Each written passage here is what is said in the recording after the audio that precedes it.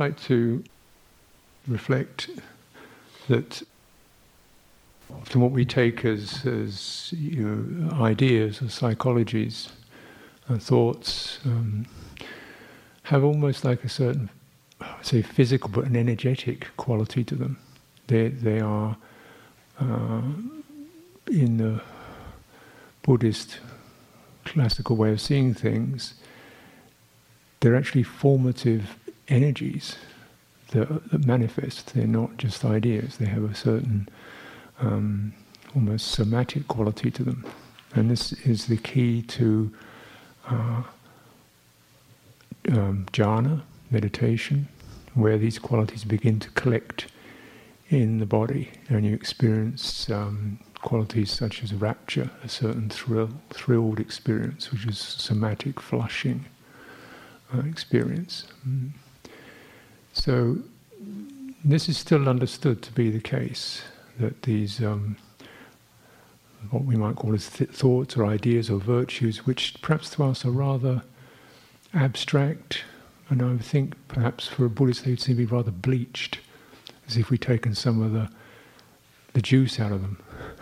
Because even though they can be accurately defined and often critically defined in terms of sila, like like measuring it, or dana, measuring it, how much and how good and how worthwhile, like measuring it from the outside, if you see what I mean, or measuring it according to some abstract standard. Whereas my understanding, my sense in the Buddha Dharma is these are actually felt experiences. That's why they're effective, because they begin to capture, literally, rapture is to capture. They seize or they take hold of the mental inclinations, so that mental inclinations are no longer just zigzagging, but through sense contact or through memory, they're actually held and directed into something fruitful. And that's the understanding of these qualities. They can be heightened to this effect, and so this is why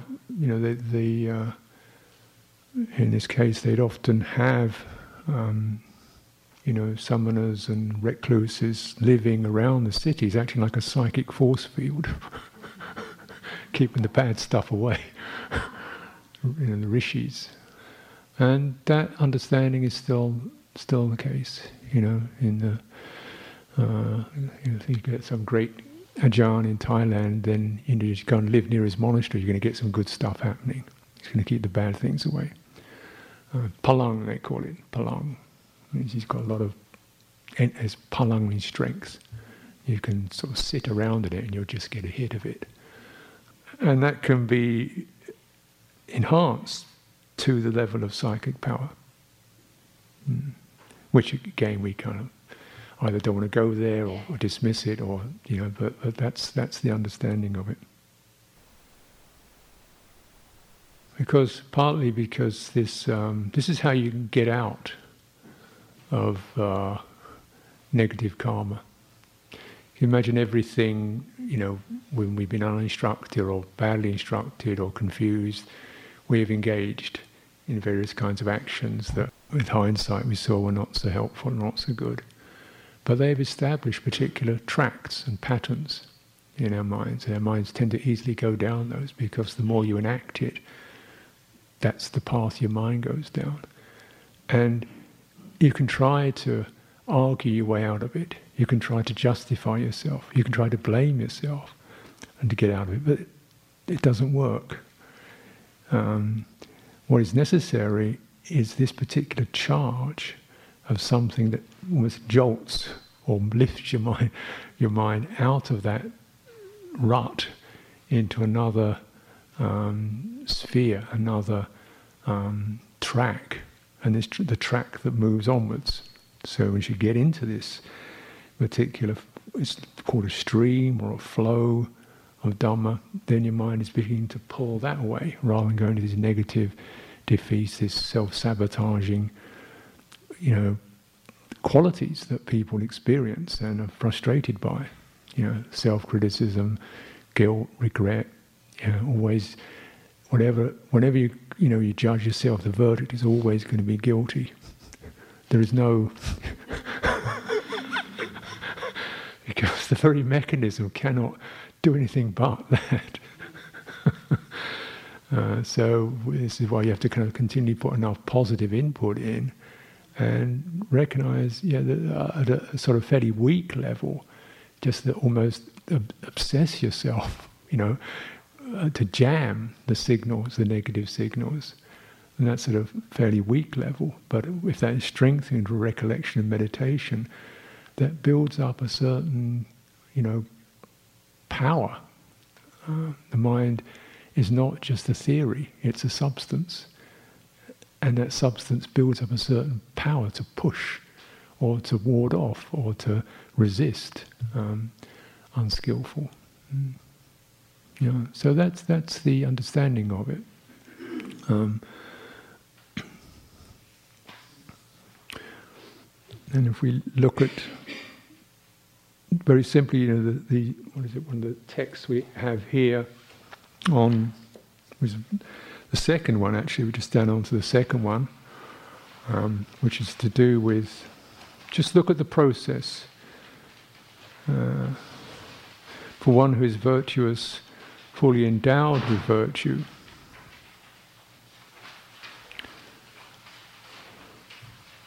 there is no need to set up the intention, may freedom from remorse arise in me, because this is the way it is, or it is natural. The phrase here is dhammata. In one who is virtuous, who is fully endowed with virtue, freedom from remorse arises. Now, what it doesn't say is, for bhikkhus, for one who behaves themselves, who gets it right all the time, is absolutely perfect. It's an interior experience of fully endowed. Get it? This is not objective arithmetic. This is a sense of, it's built up some power in there. And when you look at the standard of virtue, it's not that high. But the point is, you endow yourself with it. You keep going back to it, refreshing yourself, enacting it, remembering it, recollecting it, taking it in, and realizing why. Are you just doing it because you're frightened of getting it wrong? Are you just doing it because somebody says you have to? Or do you do it because something in you feels a delight, an ease, a freedom, a beauty, a defenselessness, a need, not needing to defend oneself, a feeling of respect for others, self-respect. Those are the measures to get into. That's the thing to detect. Not whether somebody else might, but detect that quality. This is a much more useful reference point for virtue, rather than some of these moral paradigms like what do you do if you get a whole, your dog's got fleas? No, chant over it.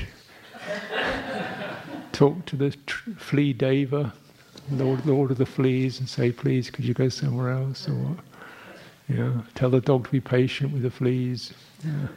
I don't know what you do, but most of the time you just build up in what you can be clear about, and use that, and because in a way some of these things are rather difficult. Either way, you don't feel entirely comfortable, but at least you get a sense of, from the fullness of my harmlessness, what do I do now? What does that tell me to do? So this is part of it. And so in a way, what's happening here in this particular sequence, this phrase dhammata, the Dhamma. So here again we have, what does Dhamma mean? Is it the teachings? Well, here it seems to be something more like the law of nature. And this is certainly one of the meanings of Dhamma. It is, we might say, the moral order of the cosmos. And the moral order of the cosmos, not just in terms of somebody who's saying it's right or wrong, but everything starts to act in harmony,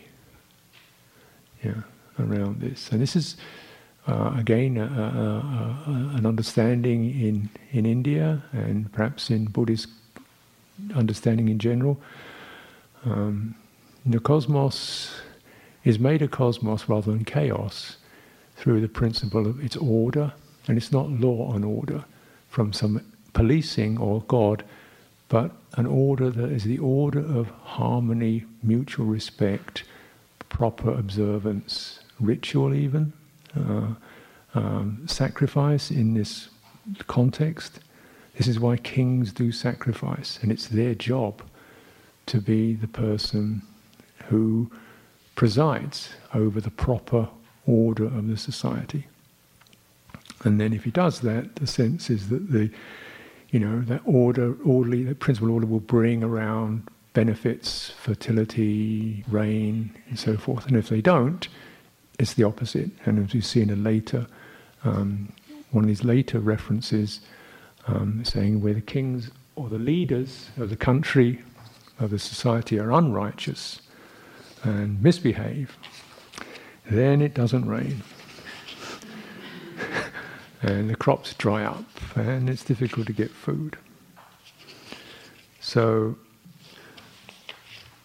if they are righteous, everything, and I haven't included all the references, but basically in these texts, it goes through the whole list of, the various hierarchies within the cosmos that get bothered and upset and disappointed or can't operate because. And the essence of it is ethical.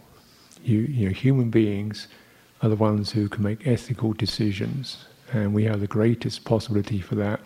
Other creatures have much less. They can just look after their young or whatever. But now we have the ability to extend our awareness, in much more refined ways, and then it's up to us to maintain the ethical compass. And of all of us, it's the leaders who should be setting the examples. Oh dear.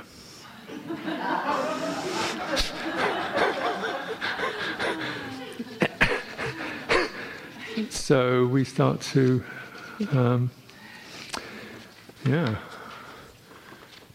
recognize, well, what's your society, and you say, well, I don't think it's going to be the nation state exactly. It's going to be something perhaps more grassroots. But this principal order, Dhamma, then has this, you say, it's an external attribute, and of course it has the internal attribute. Your own house is kept in order, and you stay in that, and it's got a certain, you stay with that and reflect upon it and keep this bhavana principle of deeping into it, taking it in, dwelling upon it, feeling what happens in your body with that, and in the embodied domain with that. And this is the particular piece that can be missing for people.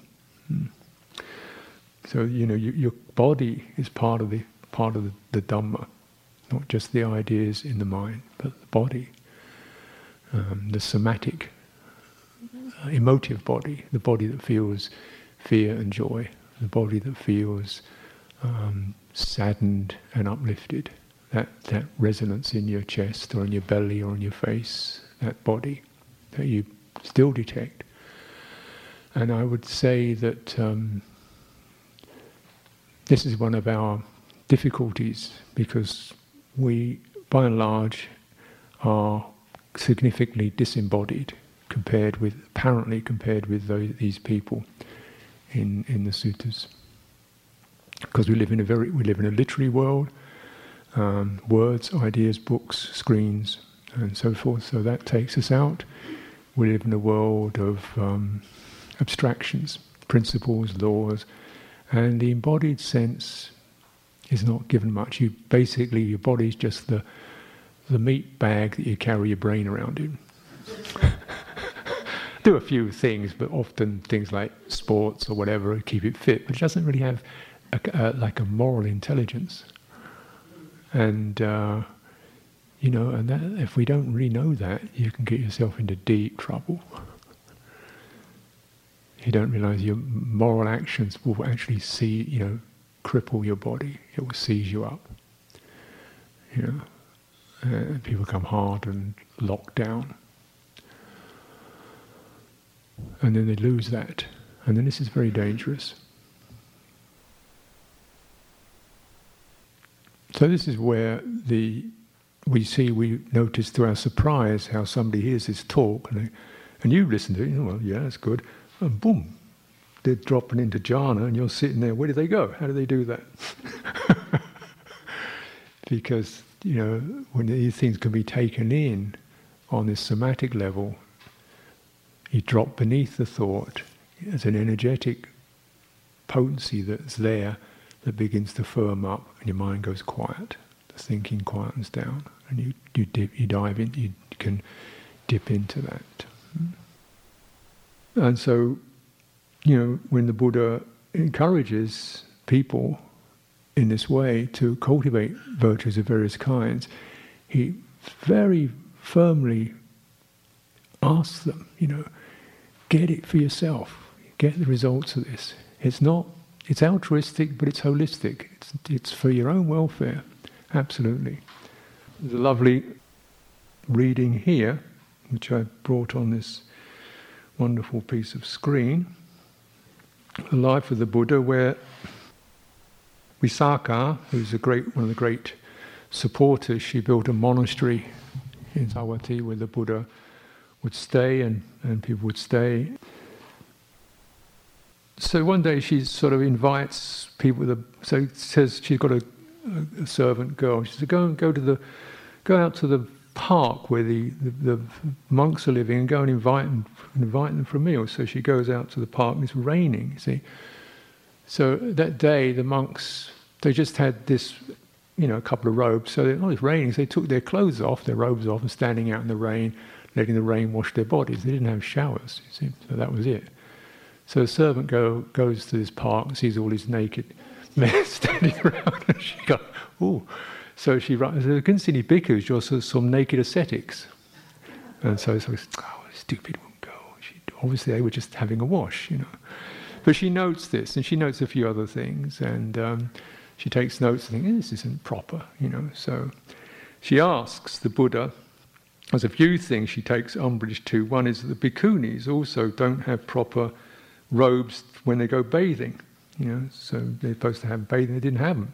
So they have to go to the stream, the river, and go naked. And then the prostitutes are down there and they're laughing at them for their chastity. So she finds this disgusting.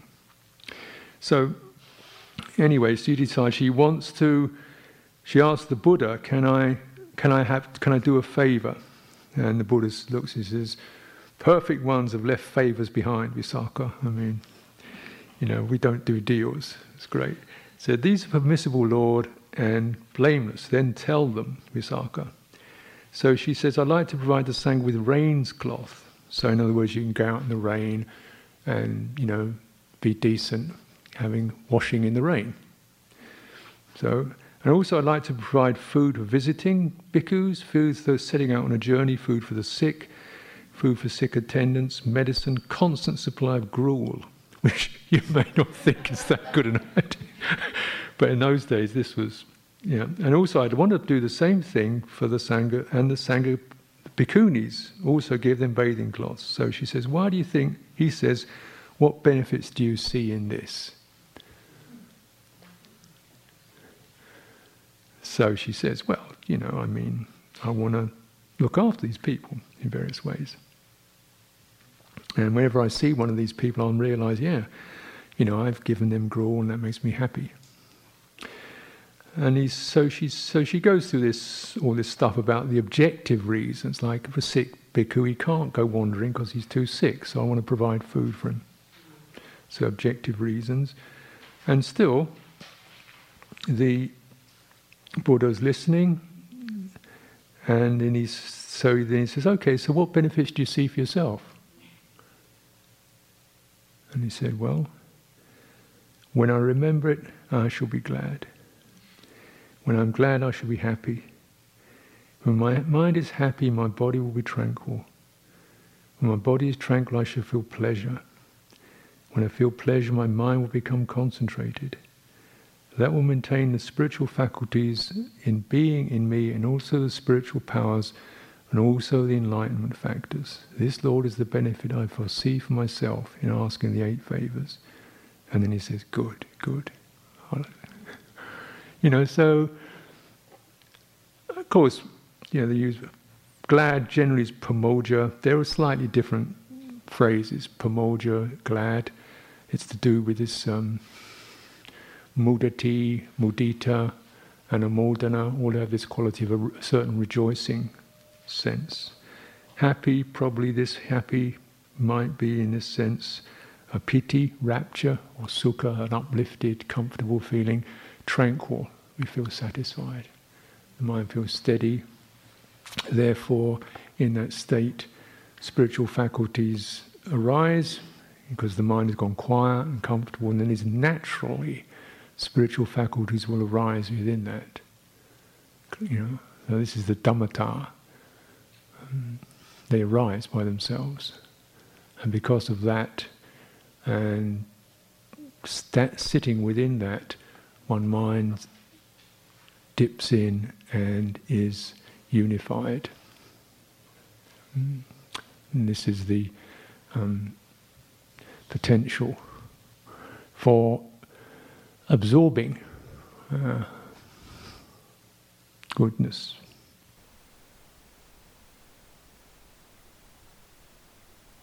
So it's very much almost a somatic juice or somatic energy, which is associated with a particular kind of feeling. It feels pleasant.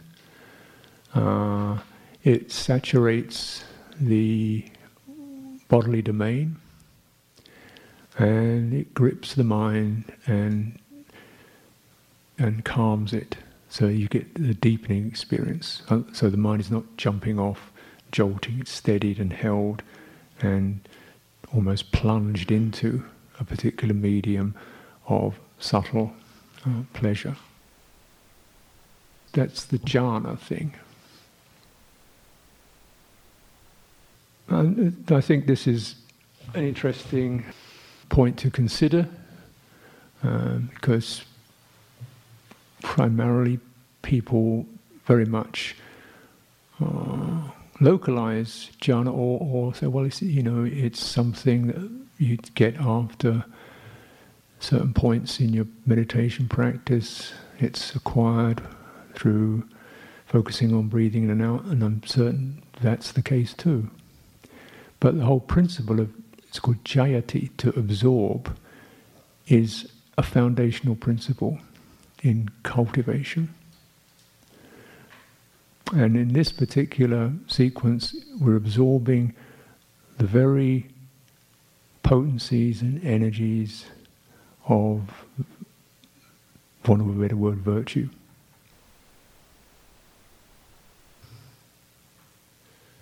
And as you look in the second sequence of this second extract,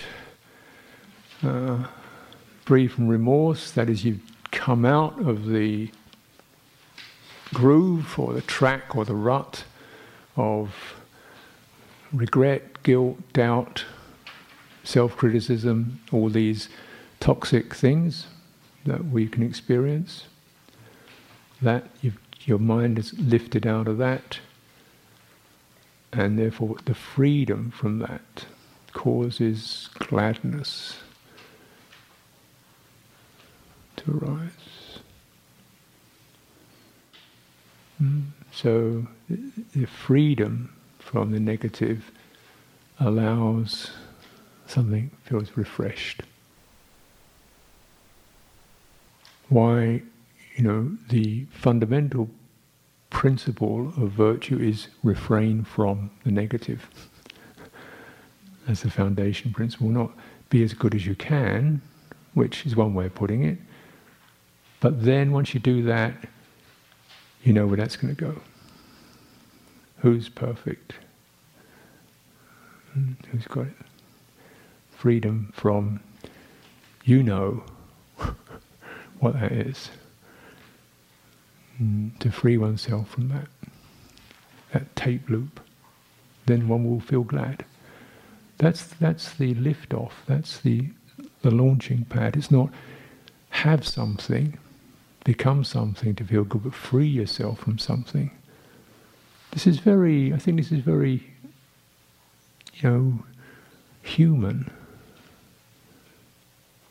Yeah.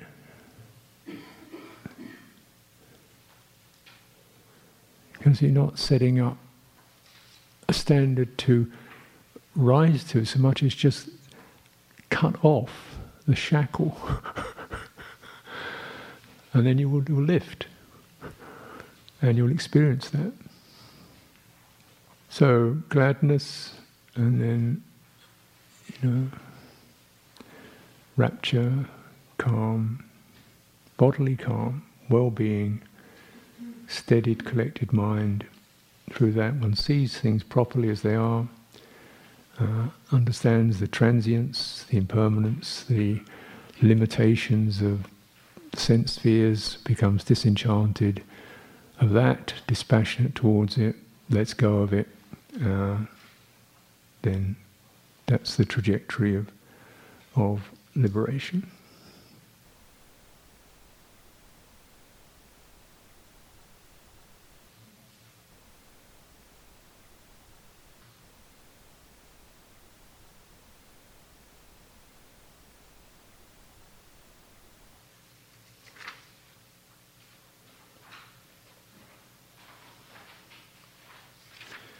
There's another sequence, and this is again focused on dana, but I'd like you to consider this also as a sequence you can apply to morality or sila.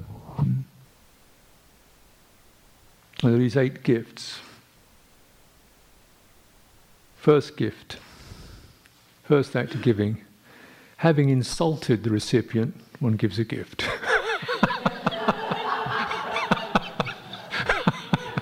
Like, oh, sorry about that. Here's a bunch of flowers. This is considered kind of low merit. It's just called defense policy. Never mind, we can still be friends. So rather than I have done wrong, please give me some feedback. How can I correct that? I try to just pay you off.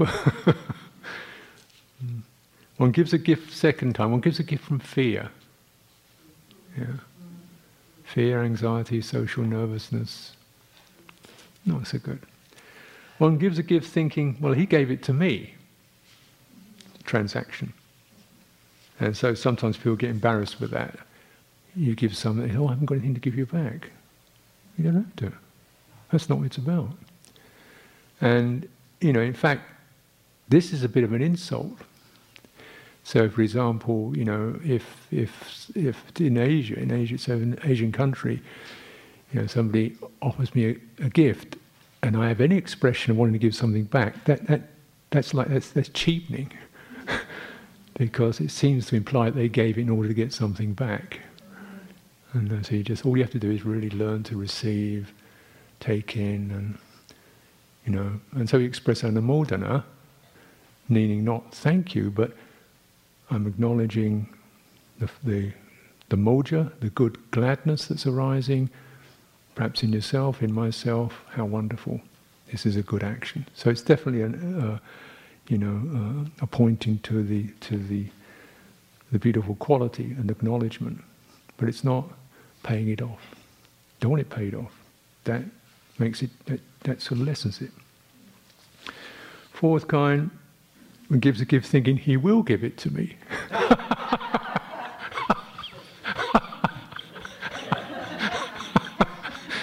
So he should give me something back. Also, not very good, really. One gives a gift thinking giving is good. This is getting a bit better. We don't quite know why. I suppose it's a good thing to do. That's a bit better. One gives a gift thinking, I cook, these people do not cook. It isn't right that I who cook should not give to those who do not cook. This is a bit better. It's moving up. One gives a gift thinking, because I've given this gift, I will gain a good reputation.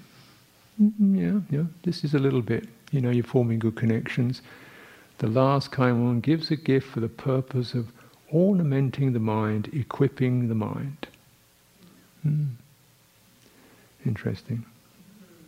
So in another phrase, another reference, it means basically you're just giving the gift with the acknowledgement of what Visakha's pointed to.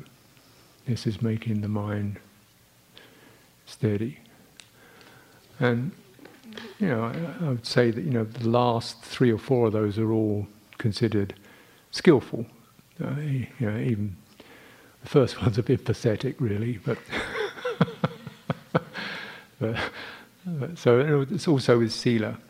We're not doing sila to be morally superior, or we can claim how virtuous we are, or gives us the right to criticize other people for being less than we are, or any of this. We're doing it because it gives strength. It both establishes good connections to those, other people. It gives one a good reputation. This is worldly skill, worldly benefit, but there's also, this is giving me a definite lift into the supramundane, making the mind fit to clear the hindrances. This is the Book of the Eights, Sutta 31 and 32. 32 says a similar thing. One gives a gift from desire, one gives a gift from hatred, one gives a gift from delusion, one gives a gift from fear. One gives a gift thinking this was practiced before, this is an ancient custom. One gives a gift thinking, with the breakup of the body I will be reborn in a good destination. One gives a gift thinking, while I'm given this gift my mind becomes placid and elation and joy arise. One gives a gift for the purpose of ornamenting the mind, equipping the mind.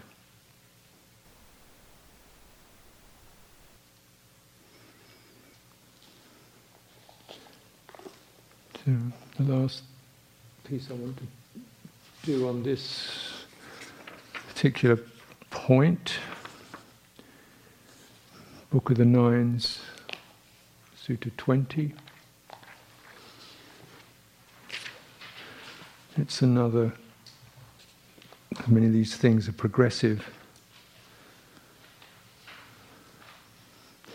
And so somebody's saying, alms are given in my family, he's asking the Buddha, but so all we give is broken rice, accompanied by rice scrawl. In other words, pretty poor food. And the Buddha says, well, if one gives alms coarse or excellent, disrespectfully, inconsiderately, does not give with one's hand, gives what will be discarded, gives without a view of future consequences, then one doesn't really get good results from this. But if you give alms food coarse or excellent, respectfully, considerately, given with one's own hand, given what would not be discarded, then one does arrive at great fruit. So he definitely makes the material side of it sort of not the big deal. And then he goes through a little piece of Buddha poetry, or something poetic. In the past, householder. So when you know the Buddha says in the past, you know what's going to come out. Some amazing, story. There was a Brahmin. He gave great alms offerings. 84,000 golden bowls filled with silver, 84,000 silver bowls filled with gold, 84,000 bronze bowls filled with bullion, elephants, banners, chariots, yada yada yada, milk cows, bronze pails, and all kinds of stuff. Vast array of stuff. So much. But at that time, And he said, I was this person who did this. There was no one worthy of offerings. I had all this amazing stuff to give it. There wasn't anybody worthy people around. So no one purified the offering. Even more fruitful than all this vast wealth offering that was given would be to feed one person accomplished in view. To feed one person of right view would be better than this 84,000 yada yada yada. So, okay. Even more fruitful than feeding 100 persons of right view would be feed one once returner. So we're starting to move up. Even more fruitful than feeding 100 once returners would feed one non-returner. Even more fruitful than feeding 100 non-returners would feed one arahant. Even more fruitful than 100 arahants, one Pacceka Buddha. Even more fruitful than 100 Pacceka Buddhas would be one Tathagata. Even more fruitful, the Sangha of bhikkhus. Even more fruitful to build a dwelling dedicated to the Sangha. And now it starts to turn. Even more fruitful be for the mind of confidence to go for refuge to the Buddha Dhamma Sangha. Even more fruitful, the mind of confidence to undertake the 5 training rules, precepts. Even more fruitful than that would be develop a mind of loving kindness, even for the time it takes to pull a cow's udder. I love that. Can you do it? So this is beautiful. It's got some humour in here. And he says, even more fruitful than that would be to develop the perception of impermanence just for the time of a finger snap.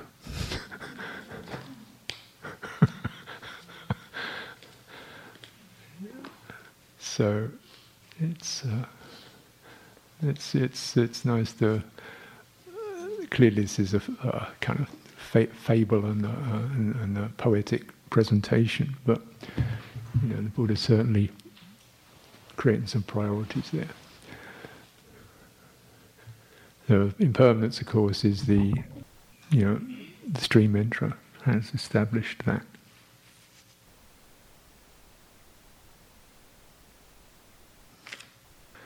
A couple of more pieces.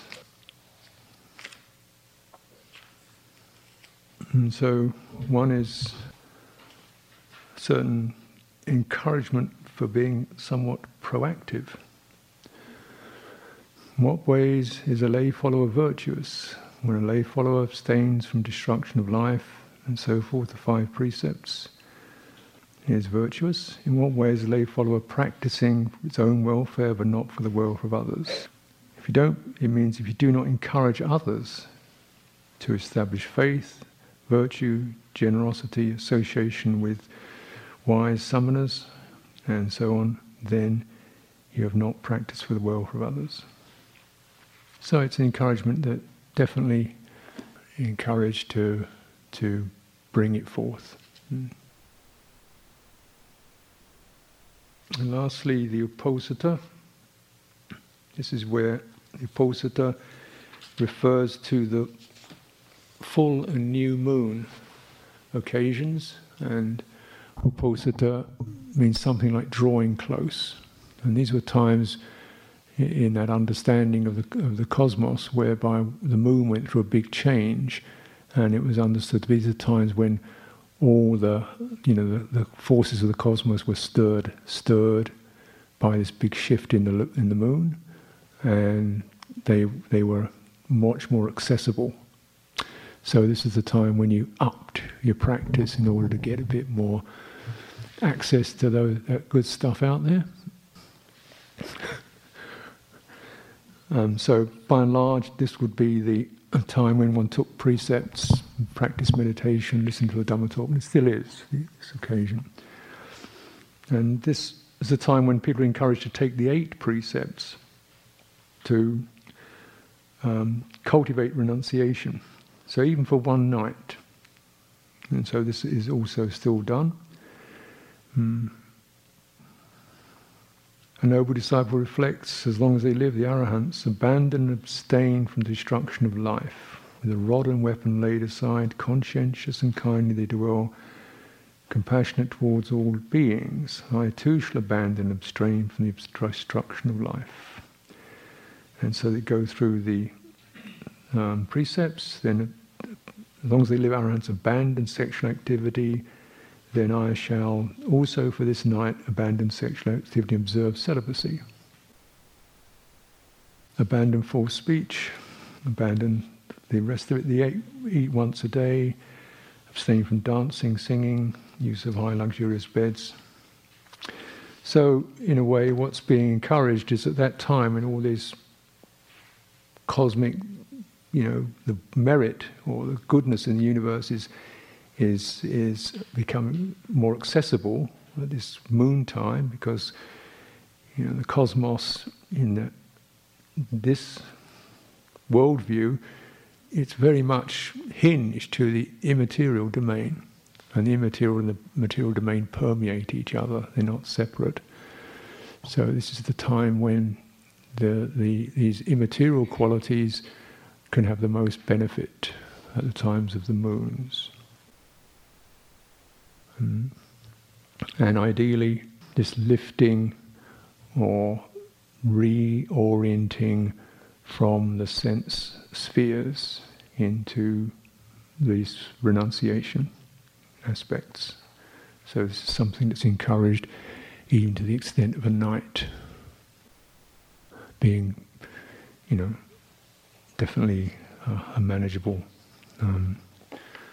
feature. And in that, you're also aligning and somehow, even for that time, tuning in to the psychic tracks of the noble ones, which are held to be permeating this immaterial cosmos. And so you can tune into them, pick them up, and then you're on the same track. So you definitely feel enhanced and empowered by that.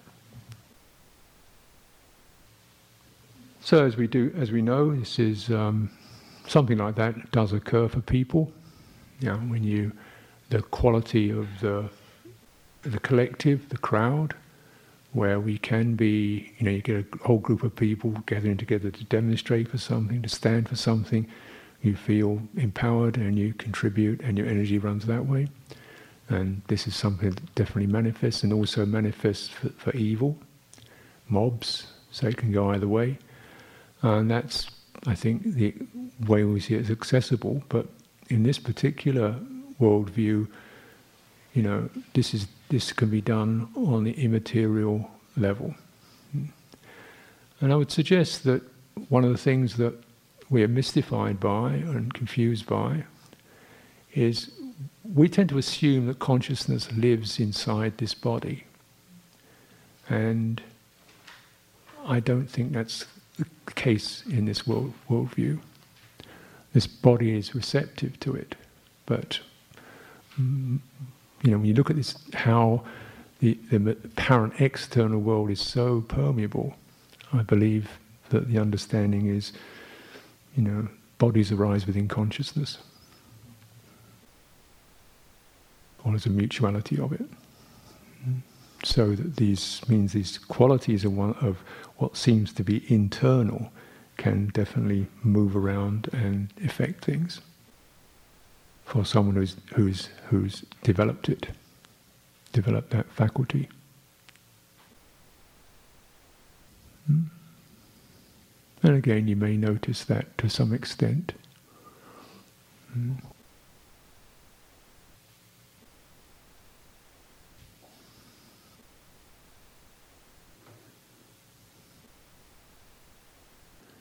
And if you saw the photographs, I think last year, there was a woman, there was some demonstration, and there was this woman. It was beautiful photographs because she was just standing quite upright, I think with her hands in Anjali, and there was a group of about 3 or 4 armed policemen with all the heavy duty stuff on, the weapons, and she was just standing there like that, and you could see they were almost pushed back.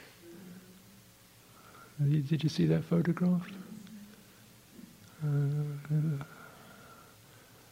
It was a quite stunning photograph because she looked so totally straight, clear, with soft strength, and it was almost like she could not be touched. And you see this occasionally in beings who have a great purpose, great purity. The quality of their presence is such that it stops people, it checks people, it almost acts as it has a force field effect to it. And certainly, I've seen, heard this in some of the great meditation masters. This can definitely have this effect, calming, steadying, shifting people's negative energies.